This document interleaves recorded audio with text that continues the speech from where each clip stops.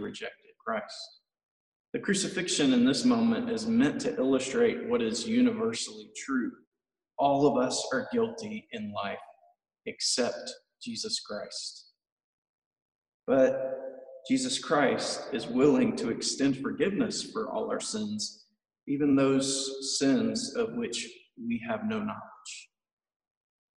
Another of these 7 last words is Jesus' response to one of the thieves being crucified beside him.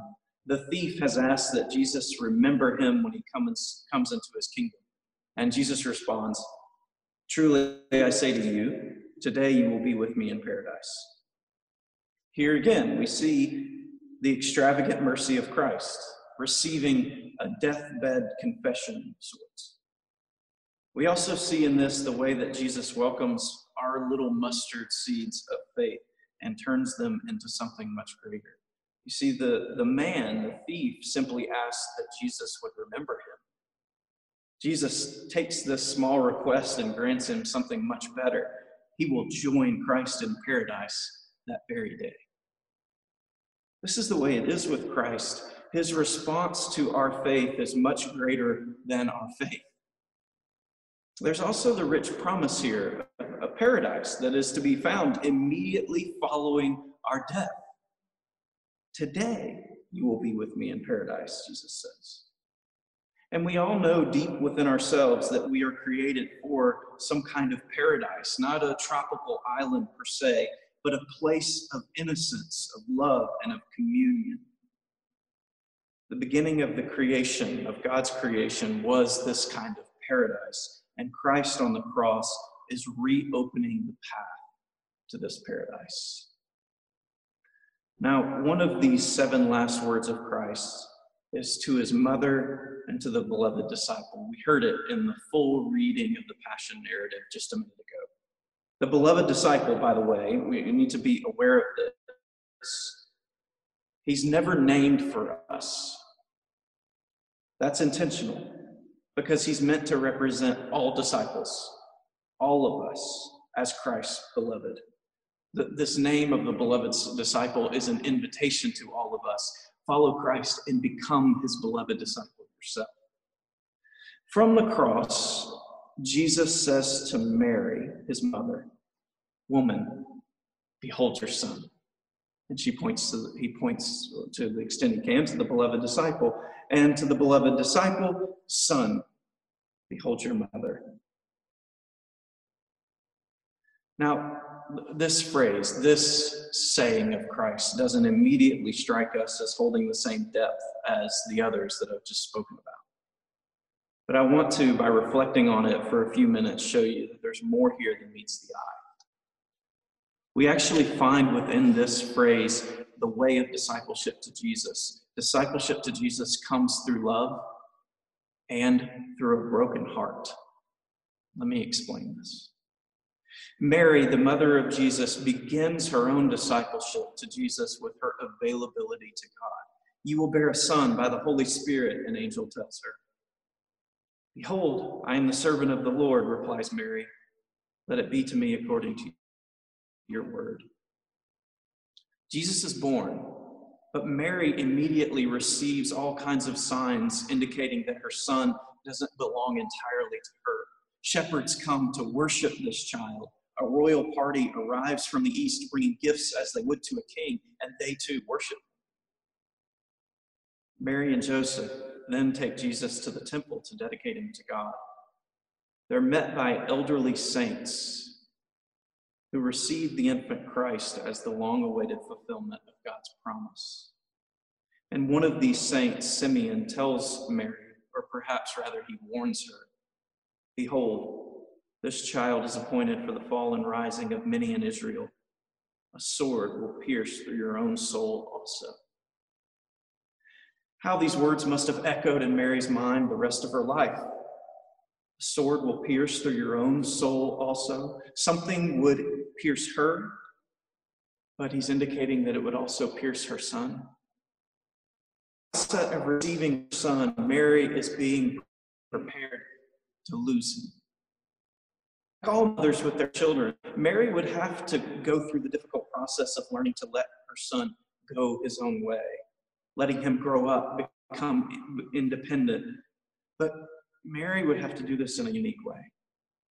Because even from the time her son was young, there was always a higher allegiance that held sway over hers in Jesus' life. The next time that we hear of Jesus, he's 12 years old. The family is traveling in a caravan. Jesus is assumed to be with family or with friends, as often happens in caravans. But after searching for him for 3 days, they finally discover him at the temple. By the way, we should wonder whether these 3 days in which Jesus is lost as a child are a foreshadowing of the 3 days in which he would be lost in the grave. The child Jesus, when he's found, asks his parents, "Did you not know that I must be in my Father's house?" Now, in case we're tempted to think that Jesus is disrespectful of his parents, we're immediately told that he returned home and was submissive to them. Twice in these stories of Jesus' childhood, Mary is said to treasure up all these things in her heart. This is what mothers do, isn't it? They treasure the memories of their children. But in addition to that normal treasuring, Mary, as a young mother, is wondering what all the prophecies and faithful devotion of her son are going to mean for her and what it will mean for him.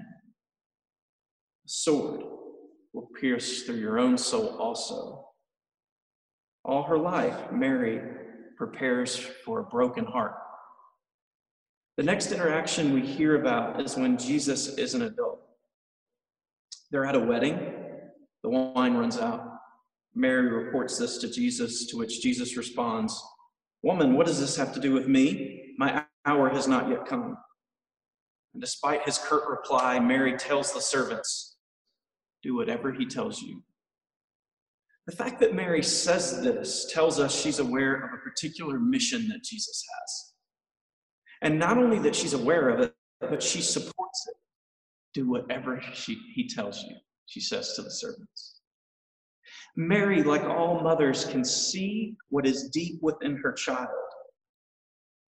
And despite some awareness that it will cost her great pain, she is one of the first to endorse Jesus' mission, to call out what is within him. She says to others, "Do whatever he tells you." She encourages Jesus himself toward that hour that would be his glory and the glory of God. Now, once Jesus becomes well known, the mother-child relationship between Mary and Jesus would become even more painful for her. So one day, Jesus is teaching a crowd. And Mary and Jesus' brothers come looking for him. They're not able to reach him through the crowd, so they send word to Jesus through the crowd. And Jesus responds, "My mother and my brothers are those who hear the word of God and do it." How could a comment like this, no matter how true it is, not cause some pain in the heart of a mother? There was another day when an exuberant woman in a crowd cried out to Jesus, "Blessed is the woman that bore you and the breast at which you nursed."